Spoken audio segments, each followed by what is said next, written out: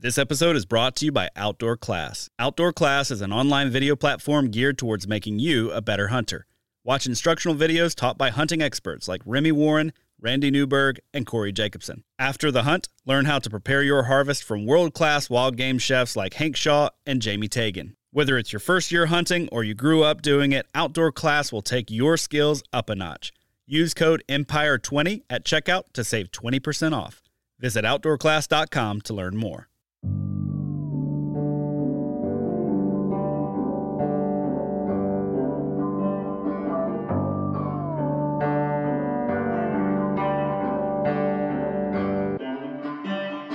What is going on, everyone? Welcome back to another episode of the Wisconsin Sportsman Podcast, which is brought to you by Tactacam. This is your home for all things outdoors in the Badger State, and I am your host, Josh Raley. Thank you so much for tuning in this week. I'm fired up.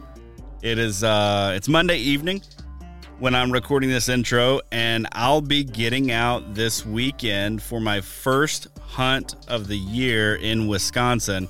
I'll be on a little bit of a mission, getting some cell cameras moved around, getting those in some traditional rut spots, doing a little bit of scouting, doing a little bit of hunting in the mornings and the evenings, possibly on a doe mission. I don't want to spoil it, may have something in the works there, but hopefully I'll have something awesome to catch you guys up on next week's episode. But for this week, we've got a really great episode for you. I was able to catch up with my good friend Ryan Deneau. I met Ryan back in 2020. And right away, we knew we were like-minded folks who both love the outdoors and who, for us, the outdoors is more than just a hobby. It's a connection with something bigger than us. And I really appreciate Ryan's perspective, and you'll notice from this podcast, he is a fantastic storyteller. Ryan's an avid outdoorsman who's been hunting since he was a kid. And while Ryan's primary targets are deer and pheasants, bear hunting has held a special place in his heart since he first had the opportunity to experience it several years ago. Ryan accompanied his father recently on what will likely be his father's only Wisconsin bear hunt due to the amount of time it takes to acquire a coveted Zone A tag. Ryan's dad didn't want it easy, and from the sounds of this hunt, he got exactly what he was looking for. He hunted for several days only to find out that he and his hunting party had likely been chasing an infamous bear named Nike. Nike had a reputation for refusing to tree, for standing his ground, for hurting dogs. And while Nike never did tree on this hunt, Ryan's father was finally able to get a clean shot on him, and with the help of these hounds. And this hunt is certainly one that he and Ryan will never forget. Makes for an awesome story. You're not going to want to miss it. As we get going here, I've got a couple of favors to ask of you. Number one, if you could, please go and leave us a review on Apple Podcasts or Spotify or wherever it is that you get this podcast. If you can leave us 5 stars, we'd really appreciate that. Leave us a written review if you can. It really helps others find this show. And also, if you can give us a follow on Instagram at the Wisconsin Sportsman, share this episode on there as well. I would greatly appreciate that. I want to keep cranking out great episodes for you all and do really cool stuff like I'm going to be doing here in a couple of weeks, where I'll be hunting for 15 days straight during the rut in Wisconsin and, attempting to self-film that whole thing. And, I couldn't do that kind of cool stuff right now without your continued support. So thank you so much for tuning in each and every week. And I'd really appreciate it if you could give us a follow and also leave us a review. Also, big thanks to our partners who have gotten behind this show and sort of fuel everything that I am doing. Really proud to be partnering with some great, trustworthy brands. First of all, Tactacam, they're the title sponsor of this show. I love my Tactacam point of view cameras. I'm going to be using multiple this fall. If you've ever tried to self-film your hunts, it can be really, really tough, but Tactacam really simplifies things. I'll have one attached to my bow on the stabilizer mount. I'm going to have one in the tree. That'll be the 5.0 wide. That'll be capturing a wide angle view, and then one looking back at me. That way I know even if I'm not able to get my big camera that's on the arm turned for the shot, I know I'm going to capture it with the camera on my bow stabilizer and probably with the wide angle shot as well. If you're looking to film your hunts and share and preserve your memories this fall, head over to Tactacam.com to learn more. There you'll find info on their new 6.0 camera as well as their Solo Extreme camera. Both fantastic cameras. A new 6.0, y'all. You got to try it out. It's pretty sweet. Next up, Huntworth. Temps are starting to cool off finally, and many of you are likely making plans for November. If you're in the market for some new cold weather gear, check out Huntworth's new Heat Boost line. You can read up on it at their website, huntworthgear.com. Also, one of the things I love about Huntworth is they're available at lots of different retailers, so you can actually go put your hands on it before you buy it. And one thing I really don't want you guys to overlook is the Huntworth packs. I'm going to be using the Hickory for most of the year. I've also got the Lodi pack.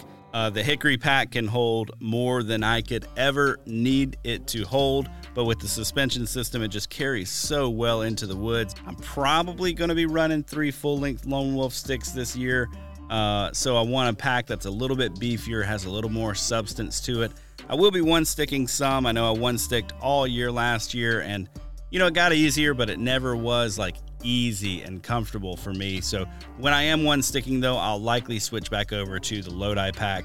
Also, probably using that Lodi pack on hunts where I'm not bringing in the full camera gear, my extra camera and the camera arm and all that stuff. If I'm just bringing in the Tactacams, that Lodi pack's probably going to get the nod, although it would all fit into the Lodi pack if I wanted it to. You can go check all that out at huntworthgear.com. Finally, Deer Lab. It's the #1 app for hunters and land managers. It helps you store, organize, and analyze all of your photos right there in one place. It's packed with features like the ability to filter your photos, create heat maps using aggregate data, create profiles for specific bucks so you can track bucks around your property. You can get a free trial at their website, deerlab.com. Then once you're ready to buy, use the code Wisconsin for 20% off of any of their plans. Now let's get to the show and hear the story of this once-in-a-lifetime bear hunt with Ryan Deneau. Joining me for this week's episode of the Wisconsin Sportsman Podcast is my good buddy Ryan Deneau. Ryan, what's up, man? Hey, Josh. How are you? Good, man. Glad that you could finally come on the show. We've talked several times about getting you on here at some point, and we've kicked around a bunch of different topics. One of the topics was, getting kids outdoors, because I know that's a huge passion of yours, getting your kids outside and enjoying natural resources and creation and all that good stuff. But recently, you got to be part of a pretty epic bear hunt with your dad, right? I did. 12 years in the making. Yeah. So, and I mean, one of those coveted bear tags in Wisconsin. And so when I saw the picture that you text to me, I was like, all right, man, we got to do a show on this one. So, but as we kick things off, why don't you kind of tell us a bit about who you are, what you do, like your history in the outdoors, how you got into loving to hunt and fish and all that? Yeah, absolutely. I've been hunting and fishing since I was probably 12 or 13 years old. My dad got me into it. Just deer hunting mainly, like the 9-day gun deer season. But as soon as I could drive, I kind of took it to the next level, I guess. If I can hunt it and I have the time and the place, I do it, I guess. But bear hunting became a passion of mine when I got my first tag in my mid-20s. And I always wanted to get my dad out bear hunting, specifically with hounds. I've done them both.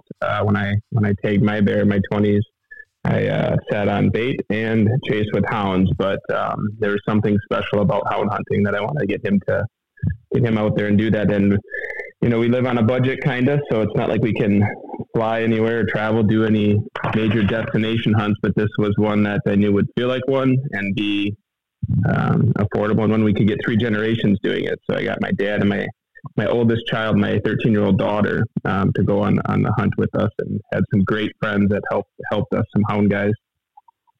Man, that's awesome. So your dad started applying. Like, how many points did he have? I mean, there may be folks listening to this that maybe aren't quite familiar with like how hard it can be to get one of those tags for a specific zone.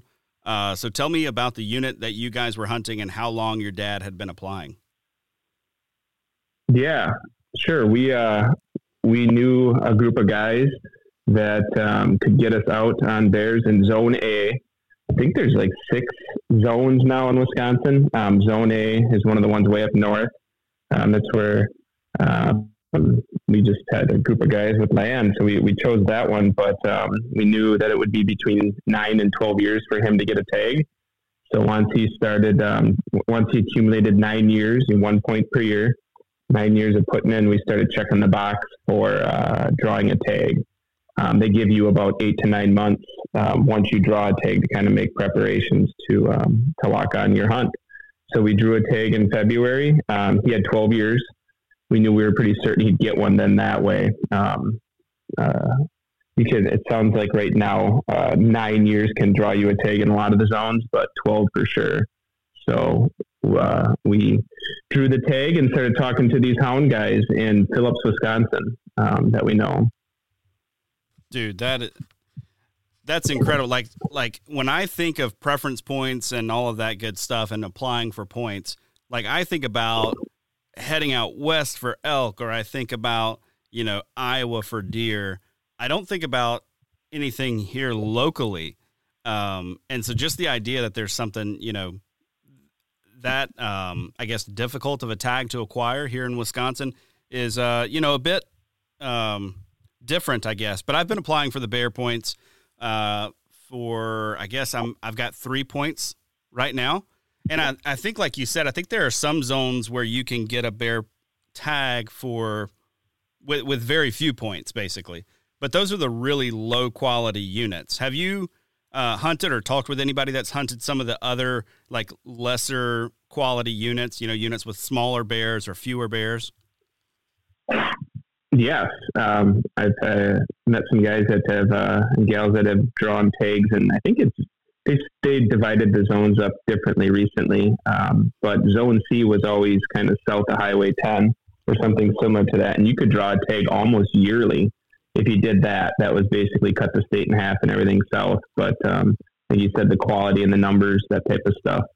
I drew a tag there. I got kind of excited after I harvested my first bear, and I didn't want to wait very long. So I think I started accumulating a handful of points, and I drew a tag in Zone C, and I couldn't even get on a bear. So really, I didn't know the right people. Maybe if you know somebody, or even if you got your own land, you could get out baiting and get them hitting it or something. But yeah, you can draw a tag almost yearly, and that's that southernmost zone, I believe.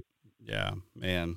Well, I think I'm going to keep holding on to mine, and I want to try to make the best of it when I finally do get get on a bear. So tell me a little bit about what, other stuff that you do, man. Like you're one of those guys that, when I talk to a bunch of different brands and companies when it comes to this podcast, and, one of the things they always want to know is, like, what makes your podcast and your podcast audience unique? Like, what makes it different than the audiences from other podcasts? And one of the things that seems to distinguish people who listen to this show from those who may listen to other outdoors and hunting podcasts is, man, folks in the state of Wisconsin just do a little bit of everything. Like, I know very few people who say, I'm a whitetail guy and that's all I do. And then you and I met, 2 years ago now? Something like that. And you're one of those guys, man. You do a little bit of everything. So you like to bear hunt, obviously. You deer hunt. We've deer hunted some of the same places. And you also are a big pheasant hunter. So tell me about kind of your, what all it is that you do outside. Yeah, for sure. I guess I have 3 kids, and they're all getting to that age where they need me even more. But they kind of like doing the outdoor stuff. So I've kind of transitioned into doing things outdoors with them. But I grew up outside of bow hunting, and then doing the gun deer thing. Lots of pheasant hunting. That was I can remember being 13, 14 years old, and my dad taking me pheasant hunting on public land. If we've got 3 or 4 birds a year at that age, I thought it was just like the greatest thing in the world. So some of my best memories growing up were pheasant hunting in the field, walking with the dog and watching the dog work.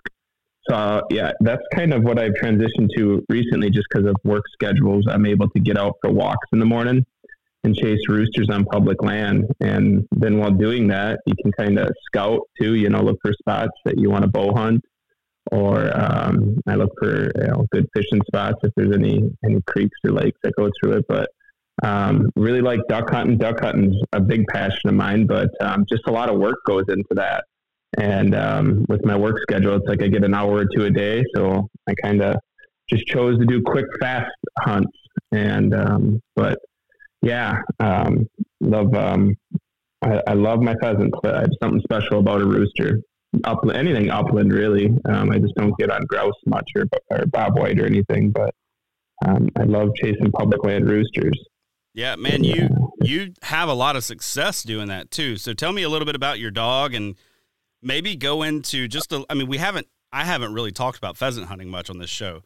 So tell me a little bit about like what you're doing, because you're hunting lands that are public, but they're not just public. They're like well-known public areas for like pheasant and that kind of stuff. We won't name any of them, but they're high pressure, like really, really high pressure.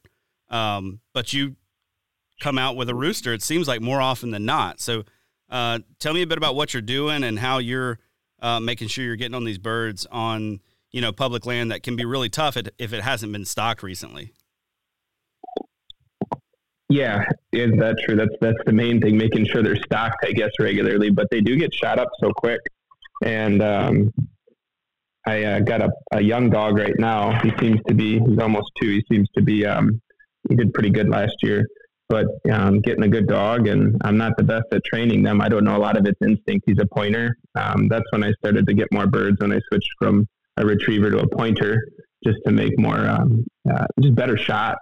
And then it was just more fun too to watch the dog lock up and those types of things. But I got a pointer, and I just go out during the week a lot. I know a lot of guys, they get probably frustrated with weekday people, but I only get out for about an hour during the mornings during the fall, and then on the weekend you can kind of hunt, as long as I want. But I just hit certain spots, kind of just looking at it, a little strategy, but just a little intuition too, kind of where would the birds go? They're stocked birds more than likely, and where are they going to look for shelter and food, and hit those ditches, those tree lines, and it works really well. Instead of just walking a field like I kind of grew up doing. That's the way my dad taught me. Just jump in a field and start walking back and forth, which works. I get birds that way, but hitting those ditch lines or wedges, those types of things. And then a lot of guys don't like hunting close to the road because of their dog and safety reasons, but they hunting close to roads, finding those country roads on public land, and then just walking 100, 150 yards off the road and picking them up because they're sitting out there eating gravel and then running back into the weeds, Yep. Just making sure everything. I was shocked too. I like the spot. I like the public land hunting. It's a challenge. It's fun going to a game farm too, but that gets heavy on the wallet. Yeah. Yeah. If you're going to hunt birds in Wisconsin, if you're going to hunt pheasants in Wisconsin, most of them are going to be planted birds anyway. It is nice when you get a big native, the way they act and obviously the tail feathers, different things about them. But I haven't had a whole lot of luck on native birds. It's kind of something I'd like to get in. I got some spots that I've heard about. I'm going to try that this fall. Try to get some native populations of roosters.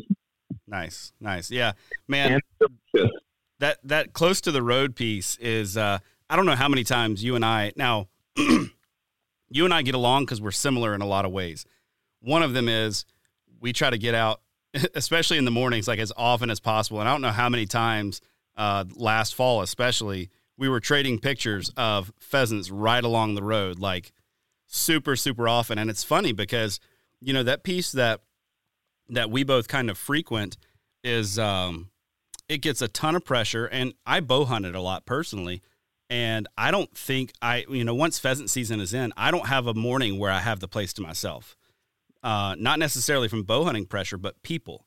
Like there are people out there every single day running their dogs, which is great. I'm glad people are using the resource, but those pheasants figure that out real quick, and you'll see them out by the roads and, by the tens some mornings. I mean, you'll see, 5, 6, 8, 10 pheasants, 20 pheasants out hugging close to the road. But another way that I think you and I kind of resonate is like that intuition piece. And I think that's something that you do really well. Like how have you shaped that intuition, not only for pheasants, but for deer and other stuff over the years? Or has that just come from experience, or like, where did that come from? That's a good question. Age a little bit, but when I go back, I can remember being a kid too and wanting to experiment or do something different than somebody older in my life might have told me. But, I thought they would point things out. Well, they don't do that. Don't you watch shows or don't you listen? They don't do those things. They don't do those things. So then, I lacked the confidence when I was younger because you hear that from older people that you might look up to, mentors in your life. And then you get to an age you just don't care anymore. And as long as you're being safe and ethical, it was like, I'm going to try that this time. What's the big deal? I failed the last 3 times doing it their way. And then you have a little success doing it, just following your intuition. And then it's something bigger, bigger picture drops in your head. Like, it's that hunter, that primitive hunter-gatherer instinct. You realize trying to get in the mindset of the animal that you're hunting. What would I do? All they have to do is eat and survive. And then when you start thinking that way, things the woods look different almost, Yeah. You look differently. Yeah, man, that putting away what we've learned, I think probably one of the best things guys who are getting into hunting or guys who maybe aren't having the success that they want to have on public land, one of the best things that they can do, most likely, I think, is stop watching hunting shows and start going out more often. Just get in the woods more often. Even if, like you're saying, you got an hour or 2 in the morning. If you've got an hour or 2 in the morning or an hour or 2 after work, just go out there. Quit watching hunting shows. Quit worrying about what the experts are telling you. Just go out there, have your own experiences, and learn, because it shapes that intuition over time. Like you said, it's that, one, it was you didn't have the fear of failure, so you just went out there and tried stuff, right?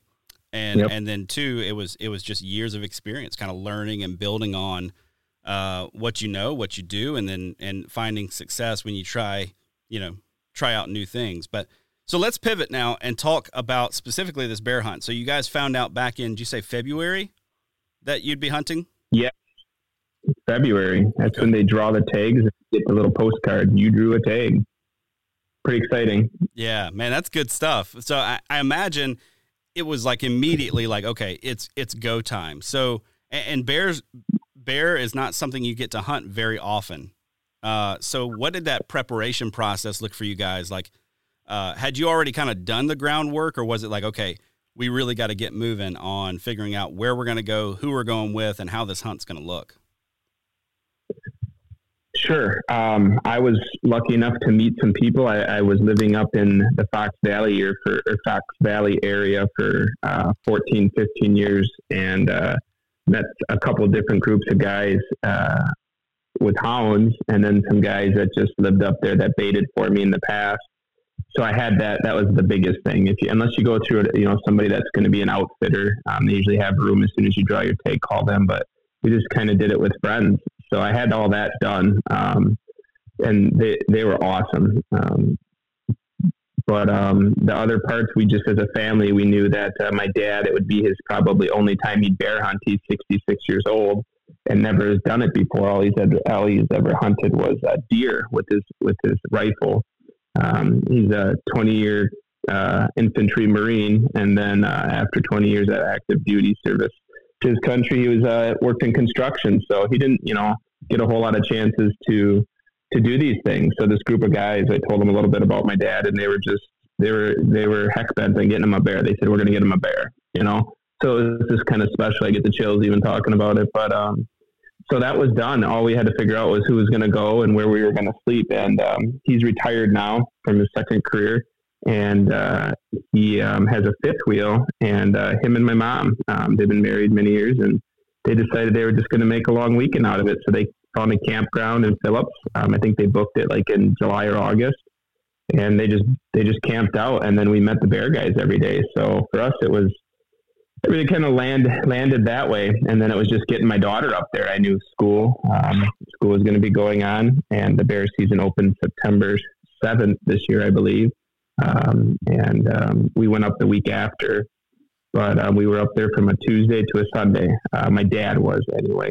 Started hunting opening day, which falls on a Wednesday in Wisconsin, and he was hitting the ground Wednesday morning right away with the bear guys. And then I went up Saturday. Friday night I went up and got to hunt with them over the weekend. But the preparation wasn't too bad for us. But the big thing is just knowing somebody, or if you're going to do it yourself, having the land to do it. The bait, you got to get that bait out there. Yeah. And you've done it both ways, right? Like you've done the whole bait thing. You've done the whole hunting with hounds thing. I grew up hunting, whitetails in the deep South. And one of the things that, folks in the Midwest kind of turn their nose up at just a little bit is hunting deer with hounds. And I grew up doing some of that. The terrain is very different in the deep South. When we say woods are thick, we mean something very different than than people in the Midwest who say the woods are thick. Like we're talking in like vast stretches of woods that are basically impenetrable if you're a human. Like you just can't walk through it. So they would run hounds and we wouldn't have a ton of success. I mean, they'd run the deer around and that kind of thing. But I think a lot of people maybe don't quite understand the whole concept of hunting with hounds. And you know, me personally, when I think about hunting bears in Wisconsin, like I dream up in my mind this picture of hunting with bait and, you know, putting in the time in a stand and all of that kind of stuff.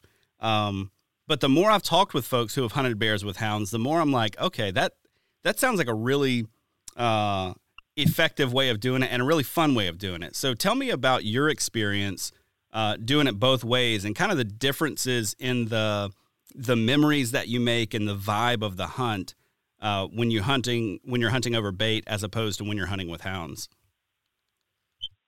Sure. I love sitting in a stand. Don't get me wrong, you know, but I had a lot of time into sitting in the stand with my bear tag that I drew almost 14 years ago now, I believe. But I had a good friend also that was baiting. I mean, you got to be baiting daily type of thing once that baiting season rolls around and getting them coming in, getting them conditioned. You're really not going to see a bear without bait, in my experience anyway, and from what I've, you know, heard from others. So that was a big deal to me, is finding somebody who I could trust that was going to bait, and they did awesome. They had a camera, they were sending me pictures. And then when the season came along, I went up there, took a week's vacation off because, you know, that's the way a lot of us live our lives. You know, time's kind of money and you got a family, you got bills to pay. And so I dedicated 5 days to bear hunting, and I sat from sunrise to sunset and didn't see a bear. They came in at night, you know, my bait was hit every night, but they were smart, you know, they were in the cornfields, whatever else. So I didn't see one. I was pretty defeated and just started talking. That's a big thing, just talk to people. Everybody knows somebody type of thing. And they got me in connection with some hound guys back then. And day one, I got a bear, kind of a untraditional way. I got it on bait a little bit, but with hounds. It's a long story. That was years ago. But I was just hooked instantly, running dogs all day and seeing more. You know, you could tell that the dogs were on bear, and it just felt better. You knew it was happening. But so I just knew that if I was going to have any of my family members, especially my kids or my dad, and they didn't care, you know, whether they were going to stand sit or they were going to run with hounds, that it was going to be the hounds. Yeah, we were going to do the hounds thing. So we just went right to it this time, right to the bear guys that I knew with the hounds. Yeah. So talk to me a bit about the hounds that these guys were running. I mean, these were some tough dogs, man. Like it was a tough hunt, and we'll get to the bear that your dad finally ended up taking. But tell me about the dogs that they're running. Yeah. I'm not sure on breeds necessarily. To me, you know, they look like, you know, your traditional hound dog. A lot of some beagles. I feel kind of silly that I don't know what their breeds are, but to me, they look like hounds and beagles. And, you know, they're anywhere from 40 pounds up to maybe some are closer to 100 pounds. Just awesome dogs, friendly. That's what always amazed me the times I've been, is they're friendly dogs to us. You know what I mean? And these guys and gals are letting the dogs lick their faces and they're petting them and they're fired them all up. And then they send them loose though. And you know, their animal instinct kicks in and they're tracking machines. And I found that it blew my mind. Not what you think type of thing, you know, because I kind of always wasn't too sure about hound hunting. Like you said, of you people in the South, Josh. No, I'm kidding. But man, when I sat in a stand for a bear, there was a lot of trimming involved. And then I kind of looked around and I thought, I don't even know if I'm going to be able to get a shot with my bow. And that was my plan years ago, to shoot a bear with a bow. But it is thick. There's no, I mean, you got your lane and that's it. So it made sense to me why we the tradition is this hound hunting. I mean, it's just much, the success rate, I see why they do it. And then the relationship they have with their dogs is amazing. They really care for them. They've got the tracking systems, and they make sure that they've got their dogs, their collars have their names, all kinds of different things. Cause these dogs, can be anywhere from a couple hundred to a couple miles away from them at times, chasing these bear. And, that's I guess the hounds. Man, very good. So tell me a bit about kind of your dad's hunt, the first couple of days. So you weren't there, but he was going with these guys that you guys had sort of connected with, hooked up with. How did his hunt go for the first couple of days? Yeah, it went rough. It sounds like I was in communication kind of with him back and forth, text message, whatnot. But the way Wisconsin does it for people that want to just strictly stand sit, they alternate years. And this year, opening day and the first 7 days of bear hunting went to the stand sitters. So there's no hounds allowed in the woods those first 7 days. Give those guys and gals a first crack at getting a bear. And so we waited until the second week of bear season. And we just know that anytime you do something like that, that opening day is a big deal. So he made sure he booked a campground for the night before, and he started hunting right away Wednesday morning. And Wednesday, Thursday, and Friday, they chased bears. It kind of sounded like all day. They kind of shut it down in the evening around 3-4 o'clock, let the bears settle down, let them hit bait.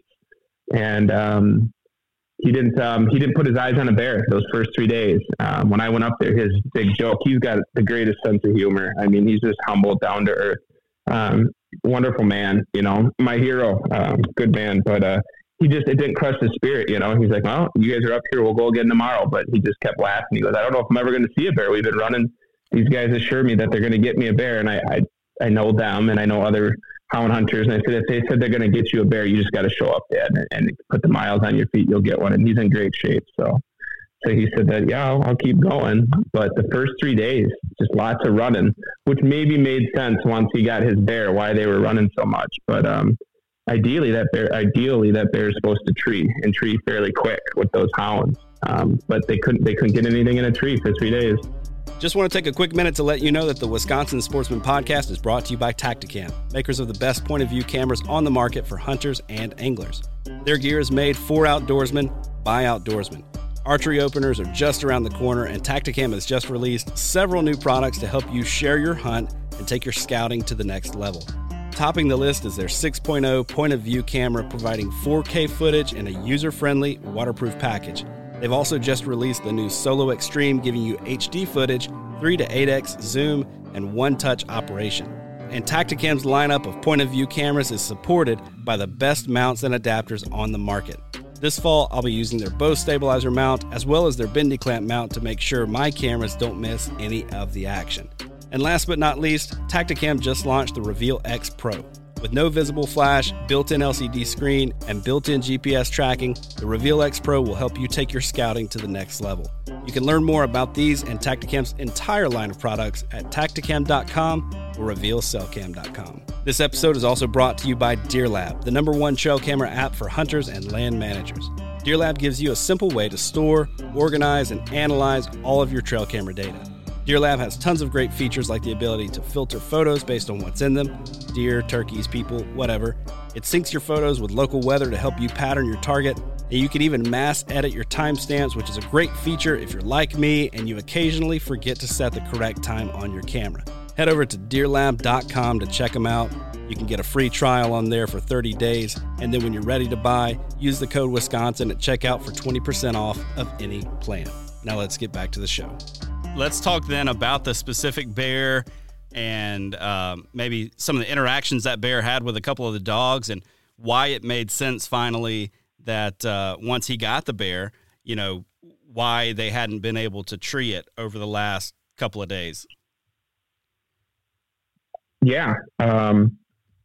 These guys had been training. There's a training season for the hounds, and I think, and I could be wrong on numbers, but I think they said in their little bit of training they did this summer, they had 9 bears treed. The dogs were all tuned in, working great together. And so they kind of thought they were going to get some bears treed right away. Like maybe they'd be able to even look for a specific bear, you know, a specific size or whatever, those types of things.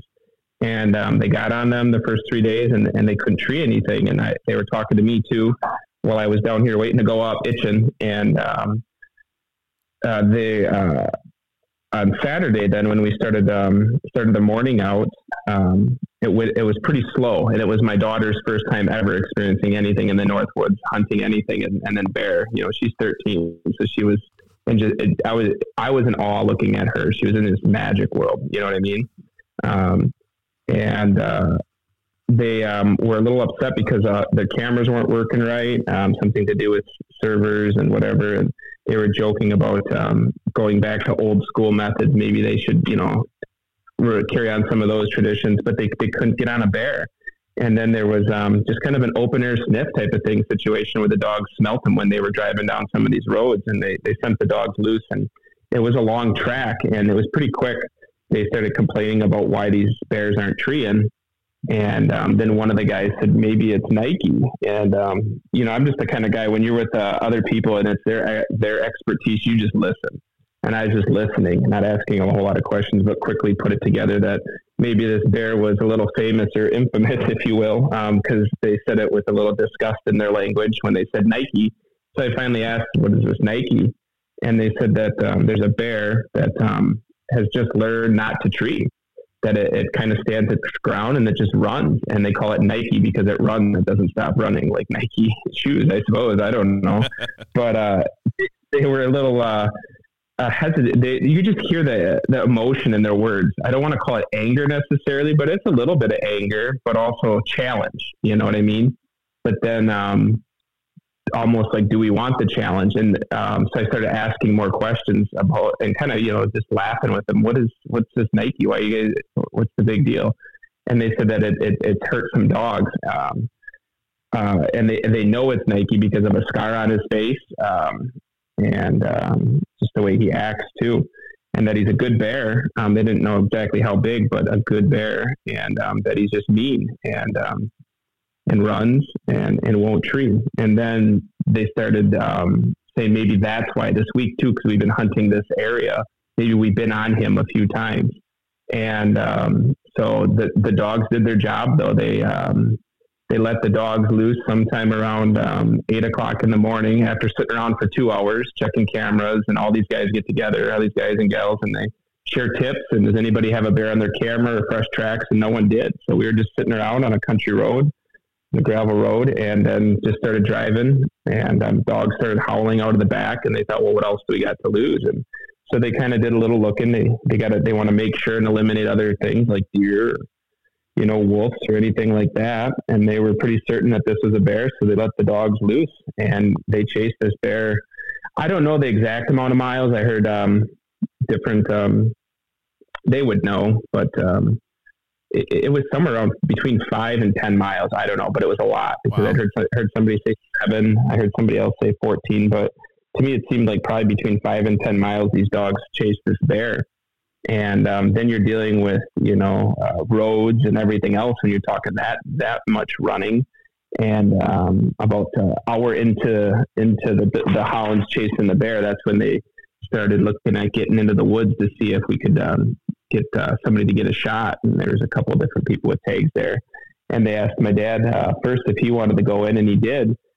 I stayed outside of the woods with my daughter. I wanted to go in with them, but they just said that this bear was running fast and it was going to be tough to keep up with multiple people.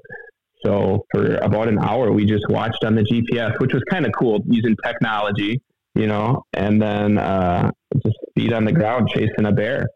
And as the time went on, you could just see on the GPS that they were going to intercept this bear. And then I had time to talk to some of the bear hound guys that weren't in the woods, just monitoring their dogs. And that's when I started asking about this Nike, because they started getting a little nervous, saying, your dad's got to get in there. Is he going to be all right? You know, he's 66. And they knew him at that point, though. They had been hanging out with him 3 days, and then they would always correct themselves, like, oh, he'll be fine. Yeah. And they kept laughing. He kept saying, he'll be fine. And he was.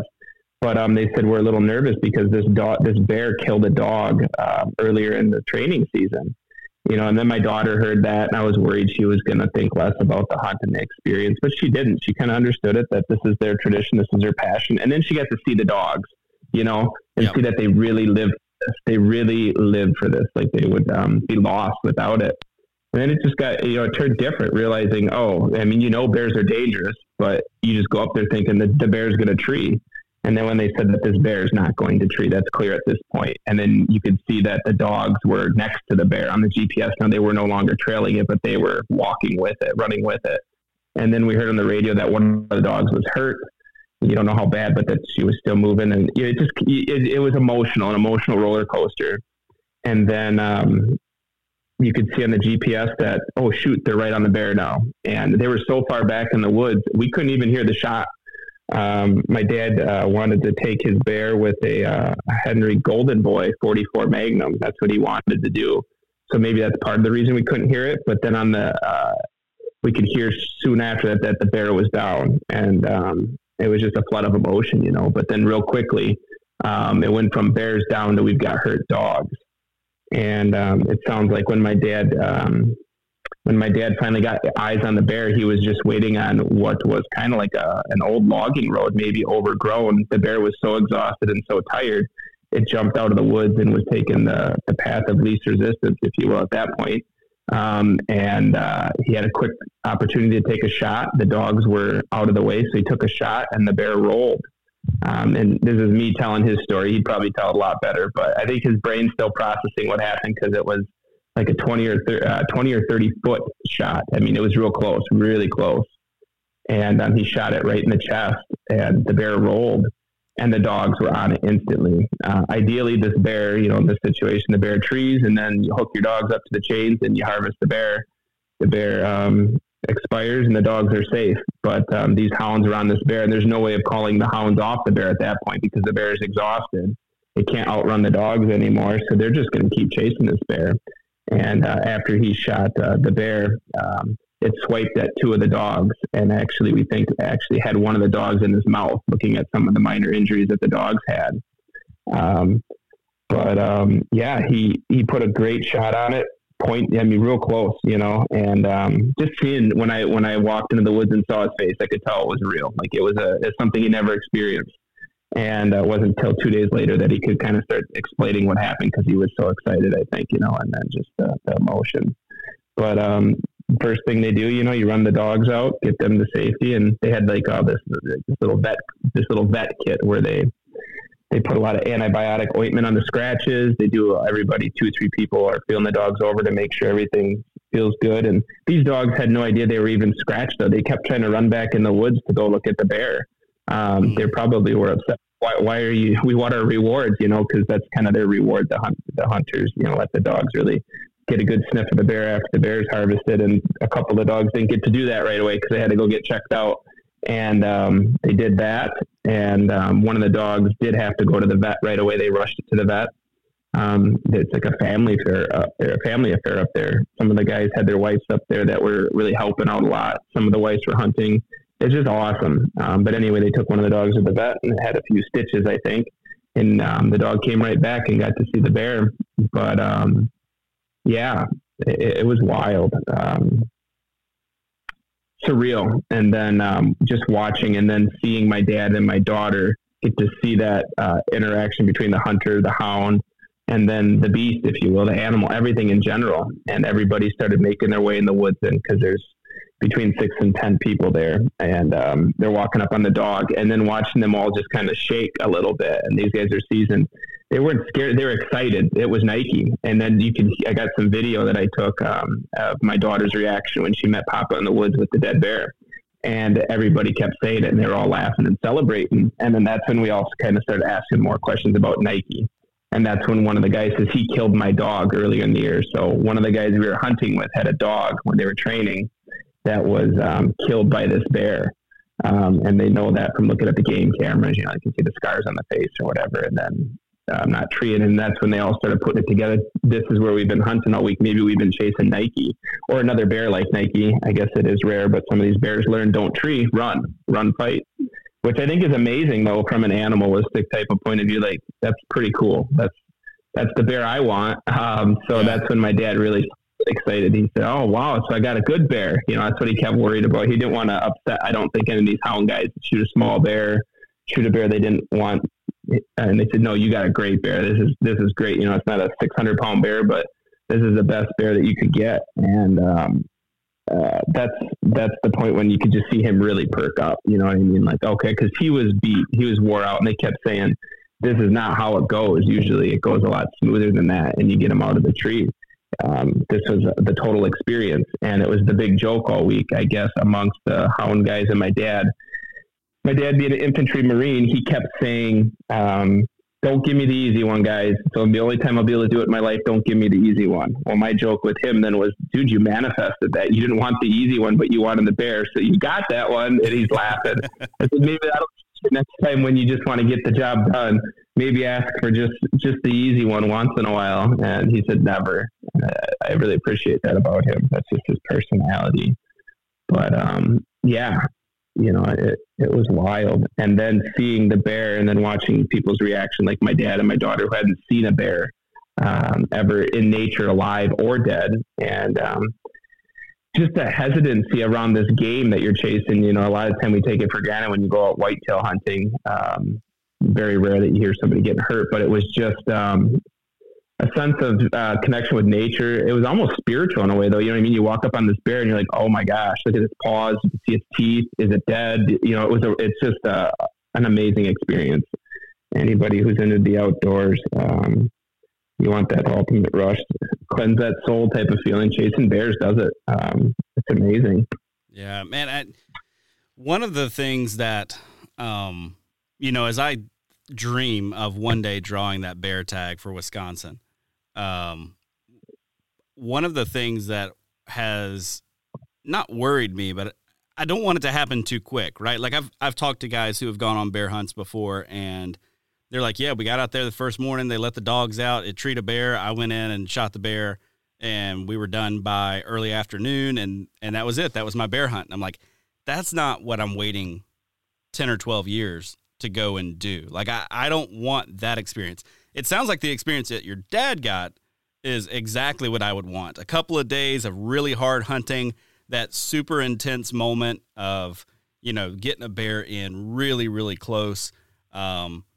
Maybe I don't want a bear that's quite so aggressive, but other than that, it sounds like he had a wonderful experience. And like you said, they had been tracking this specific bear, or had seen this bear on game camera and different things, and sort of started putting the pieces together. Like, oh, this is Nike, who's kind of infamous for harming a couple of our dogs and for being one that doesn't tree. Was there a moment in there that, I guess, fear crept in? Because, man, that's, when you realize you're on a bear that's not going to tree and you're way back in some thick brush, like, do you think your dad was rattled for a bit from that? Or do you think that just the sheer joy of the whole experience kind of took over? Great question, because that ran through my mind a lot, especially when we could see where he's at on the GPS and then not physically be near him. He's a mile away from us in the woods, and he's 66, great shape. But still, they're animals, these bears are, especially this one. Yes, it did. My mom was very strict to keep him safe.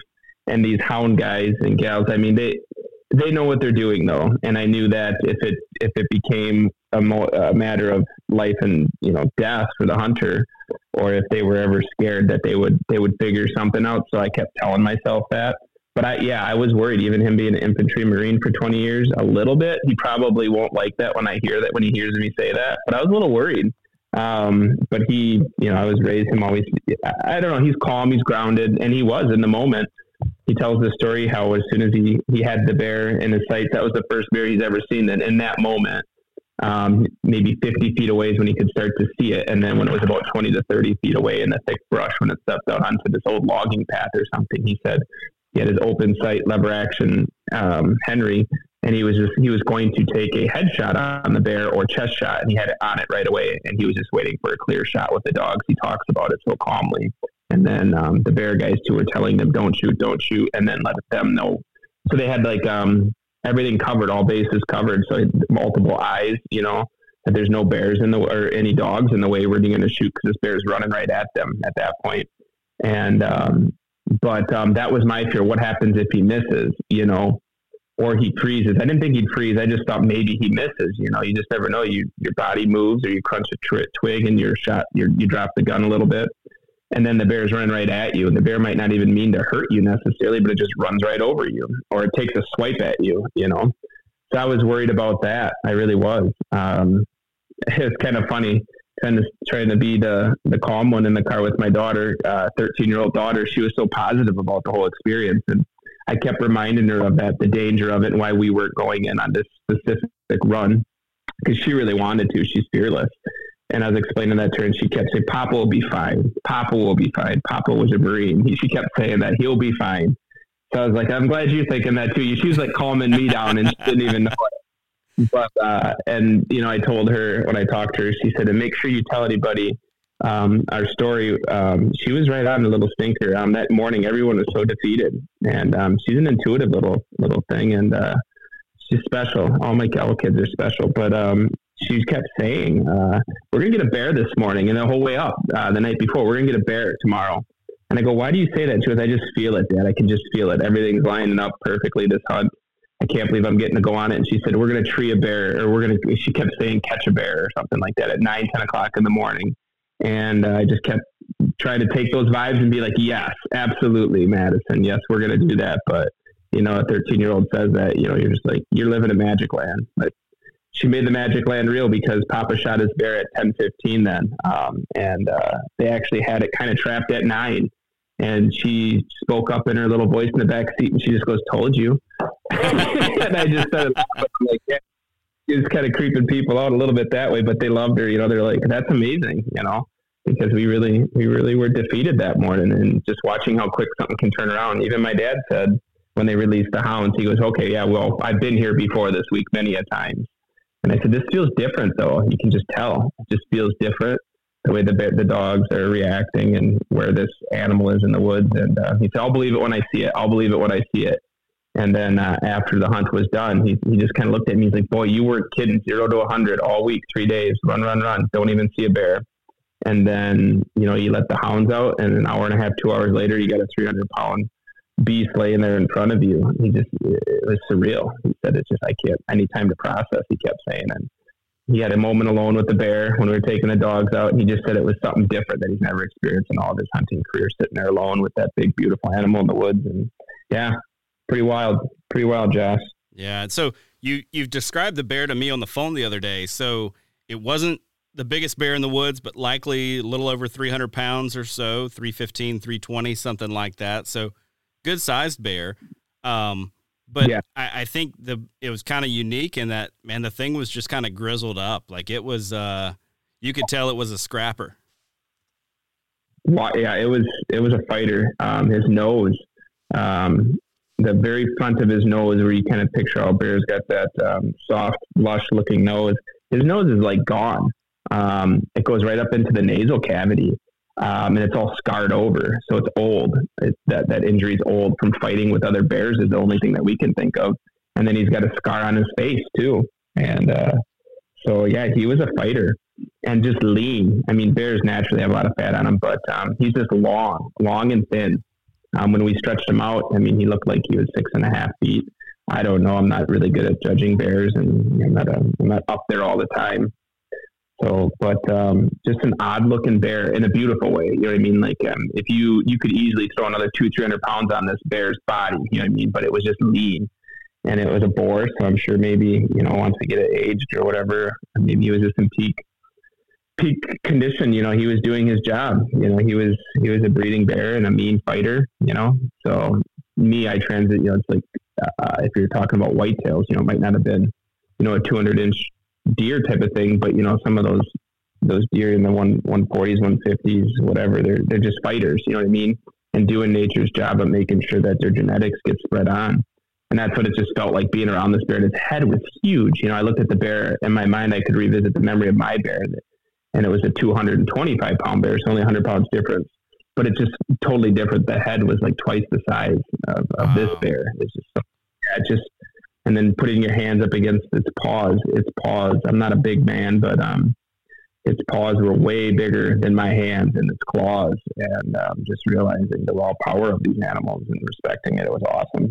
Man, that's awesome. That is awesome. So what is he going to do with it? Is he going to Euro mount the head? Is he going to full mount? What's going on with it now? Yeah, he is going to have a bear rug made, and then I'm going to mount his skull for him. I do skull mounts kind of for fun. I'm going to do his skull mount, and then he had the bear skinned out up there, and we took care of the hide, and he brought it back down south to his hometown. He's going to have the local taxidermist do it. He wanted to give his local taxidermist some business, he said, because a lot of people were saying, you can do this place up here, that place. And we took the meat into a processor up there, but he wanted to have the local guy in town do his bear rug. So it's pretty exciting. We're going to have one heck of an item, if you will. And it's just but something to really remember that hunt by. The head will be, attached to that rug. And he was in the woods even after he killed the bear. And very sentimental. He said that he got this bear and he's gonna use it, and we're gonna enjoy eating the meat. But he's gonna have a bear rug made and give it to his granddaughter Madison when she's a little older. And then he pulled out a knife, and it kind of made me smile. I made him a knife for Father's Day 2 years ago out of a deer antler shed, and he said, "I'm gonna gut this bear with this knife that my son made me, and I'm gonna give that to her too." Yeah, it's kind of cool to watch this, grizzled old infantry Marine turn all sentimental in a moment's notice. It was pretty cool. Yeah. So we'll have lots of good things to remember the hunt by. Man, that is awesome, and you do a great job with your Euro mounts, man. You did my buck from last year, so yeah. Hopefully, I enjoy doing it. You know what I mean, especially for family and friends. Just like something to keep me busy, and then it's just fun. But so and the good thing is, he won't be able to complain even if it's not perfect. His son did it, so he can just shut his mouth and enjoy it. It was free. No, I'll do fine. Oh, that's good stuff, man. All right, Ryan, thanks for sharing the story, man. What are your plans for the fall now? I mean, we're kind of getting into that time of the year where it's just pretty prime weather. I mean, nice cold front rolling through now. And are you going to be getting out in the deer woods pretty quick? Or I guess the pheasant opener is still a couple weeks away. So what do you got planned? I'd like to get in a tree stand. Wait for you to come up so we can go bow hunting together, Josh. Yeah, man. We never got to do it last year. Good thing is I remember your spots really well, dude. I've got to say this. You're welcome to the spots, but man, I put you on one. You did. And that's another thing that was wild. Yeah. Josh gave me an idea last year. I didn't get out, busy life, and went out muzzle loading. And within an hour of sitting down, I had a shot at a buck. I did. I didn't kill a buck, but I killed a tree. Got all the fun without all the hard work, I guess. No, I couldn't believe that, Josh, last year. You told me where to go, and sun rose, and there he was. Dude, that's a honey hole, man. Yeah, I'm still embarrassed about that one, but you learn something every time, and I tell myself all the time, be careful, like watch for those little twigs. I was certain I was clear. No, I wasn't clear. No, I think we'll be out in the woods this weekend doing something, hiking or whatever, maybe some small game hunting, getting the kids out there. That's one thing I've learned since my kids were little is just making it easy and just simple. You don't need to go out there and give them this extravagant, great experience on a monster buck. Taking your kids squirrel hunting and shoot a squirrel, take it home, butcher it, eat it, whatever else, just instill those values. And then they grow up. My daughter's 13 and that's all she wants to do with her dad on the weekends is get out in the woods and chase something in nature and take it home and use it respectfully, responsibly. And so I think we'll be doing a lot of that until the rut. Just a lot of small game hunting, squirrels and pheasants, probably making memories. Man, that's good stuff. So you see, I've got on right now this hoodie. So I've got the Huntworth is one of the partners of the show. I wear their Shelton hoodie pretty much every single day. Like I get up in the morning, get dressed, throw the Shelton hoodie on just because it's nice and comfortable and light and keeps me warm if I'm cold and keeps me cool if it's hot. So it's just really nice. But I went in and woke up my son this morning with the hoodie on. And speaking about making memories, I went up, woke him up, and said, "Hey, buddy, it's time to get up." And he looked up, and his eyes got huge, and he said, "Dad, are we going hunting?" I was like, "Oh no, buddy, sorry. I'm just wearing the hoodie. Like, sorry." He was so pumped, and it was hard to disappoint him. But just to speak to the fact that man, kids, it doesn't have to be something extravagant. It's got to be like simple time outside chasing critters around with their dad. It's irreplaceable, and that will infuse in them a love for the outdoors and a passion for hunting, fishing, all of that good stuff. Without the need to get them on a 140-inch buck when they're 9. You know what I'm saying? Like it's for them, it really is all about the memories. And a nice squirrel hunt or a pheasant hunt or shed hunting or something simple like that can do a great job of getting them hooked. I think a lot of times we feel the pressure, especially in the whitetail world, of like, all right, I got to get my kid their first deer, and it's got to be something big. And man, kids don't need that. They need time with you outside, and that's what gets them. That's it. Yep. Man, good stuff. Well, Ryan, man, thanks for coming on the show. I really appreciate it. I'm going to let you get to work. Thanks for making some time for me this morning before you head in. And hey, good luck to you this fall. We'll keep in touch. Yeah, thank you. No, it was an honor. Thanks for having me on, Josh. Anytime, buddy. That is all for this week's show, ladies and gentlemen. Thank you so much for tuning in. Thanks to our partners, Tactacam, Huntworth, Deer Lab. Thanks to Ryan for coming on and sharing this awesome story of this bear hunt. Man, fired up, looking forward to getting out into the timber this weekend. I hope you are too. But whatever it is that you're doing, just make sure you're doing something to get outside and enjoy the natural resources that are ours as Wisconsin sportsmen.